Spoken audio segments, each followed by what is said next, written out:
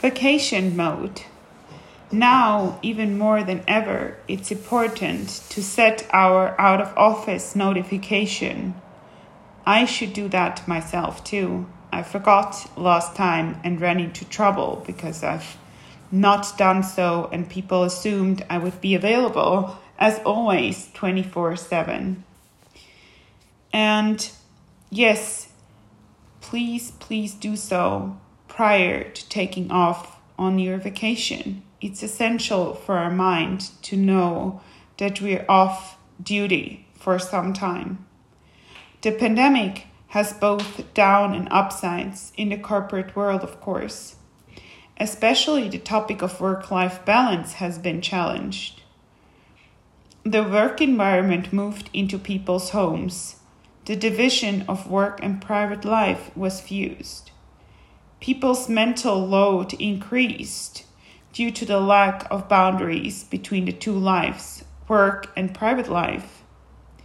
People actually increased their work hours and productivity has been rising, counterintuitively to what companies, especially here, for example, in Switzerland, but also overseas, were afraid of to happen. The dip in productivity due to home office didn't occur. But employees more and more describe a fatigue of digital work, home office, lack of physical connection with colleagues, and a sense of being on 24/7. No proper physical distinction of spaces, work versus home. So what can we do to actually support our boundaries in work-life matters? Some steps to take. Setting boundaries is very important, such as the out of office, or create an environment at home where it is clear office space, even if it's a small space, but really make it your office space versus your home space. Don't forget your out of office notification as mentioned when you go on vacation, very important, so you finally are off. And also in the evening, once you actually are off work, don't read emails before going to bed or reading emails when already in bed. Keep them on your desk and work with them during actual office hours, as you used to do when you actually went to the office. And how is it to return to the office?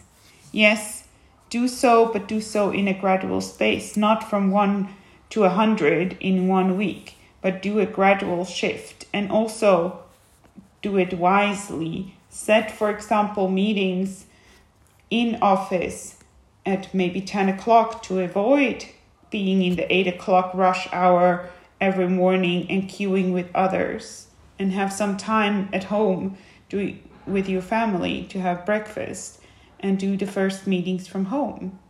And same goes for the afternoon. Maybe you go home earlier and do some meetings from home instead of doing them from your office. These are all just recommendations, and of course, individually, you have to adjust them to your own needs. But I think it's important to bear in mind that we should set boundaries for ourselves when we work and when we're off, and that we actually finally off for some vacation this year after such a long time of being on all the time. So I really hope you can pack your bags and get out, no matter where, hopefully somewhere into nature, to recharge batteries and be ready for your new work and hopefully better work-life balance in the fall. Talk to you soon, and hope these insights are a bit encouraging. And nobody's perfect, neither am I. I forgot my out of office too. So now for next week off on vacation in Swiss mountains, I will make sure I have my out of office notification in. All right, see you after my holidays. Talk soon. Bye.